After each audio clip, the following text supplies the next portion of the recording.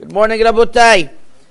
Continuing on the halachot of Shabbat Pikuach Nefesh is the first category that we spoke about in regards to a person doing milacha on Shabbat. And in a place where there's a life-threatening situation, he doesn't do a milacha. There's a great debate, probably the most important debate regarding Pikuach Nefesh, whether it's considered hutra or dichuya, whether it's considered that it's totally permitted once you have to be Mechalel Shabbat, or we push off Shabbat, but it's not totally permitted. What would be the practical ramification?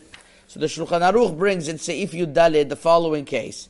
If somebody who's sick, who has a life-threatening situation, and he needs meat, so there's two choices.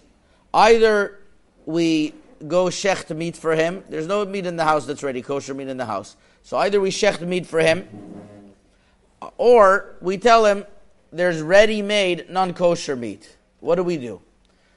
On one hand, it's Shabbat, so you're allowed to do whatever you have to do. On the other hand, you have a choice to have non-kosher meat. So this would actually depend on the question of hutar or dechuya. If you're going to say Shabbat is totally hutar, so it's allowed. Why should you eat non-kosher meat? You should shecht. On the other hand, if it's dechuya, you try to minimize it, okay. Why should you be Mechalel Shabbat? You have non-kosher meat. Although non-kosher meat is forbidden, but it's much worse to be Mechalel Shabbat. Isur Karet is much worse of Shabbat than just having non-kosher meat, which is also a big problem, but it's not as big of a problem. So the Shulchan Aruch says that in such a case, we are shochet for him, which would seem to indicate that Shabbat is totally permitted, hutra. So that's one of the proofs that they bring, and it's not such a proof because there's other reasons that the Shulchan Aruch brought why we shecht for him. And one of them is that we're afraid that the sick person is going to be disgusted by non-kosher, but he's not going to eat it.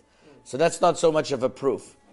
But the Sefer Ilchot Ktanot, one of the Gedolei Fez, originally, then he moved to Yerushalayim, the Sefer Rav Yaakov Chagiz writes in Chelek Bet, Siman Kuf Nun He, that Shabbat has to be hutra. And he proves it from the Rambam. Even though the Rambam's language is Shabbat is dichuya, he means it's totally permitted, he says. He says, otherwise, how could the Rambam say that when we're Mechalel Shabbat, we don't ask children, we ask adults? Because if we're going to ask a child or we're going to ask a non-Jew, then next time, or they're going to learn that it's okay, that it's not okay to be Mechalel Shabbat, you have to show them you have to be Mechalel Shabbat, so you ask only great people.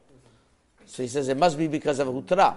So they go back and forth on the proofs, and really it's a discussion that's left open. Many poskim say Shabbat is only dichuya and not hutra, and they discuss all the proofs. I'll tell you one practical application that Rav Ovadia brings, gives other reasons to this as well, but one of the proofs that Rav Ovadia brings in Chazon Ovadia Chelek Gimel, page Rish Ayin Gimel, is about a girl who needed stitches on Shabbat.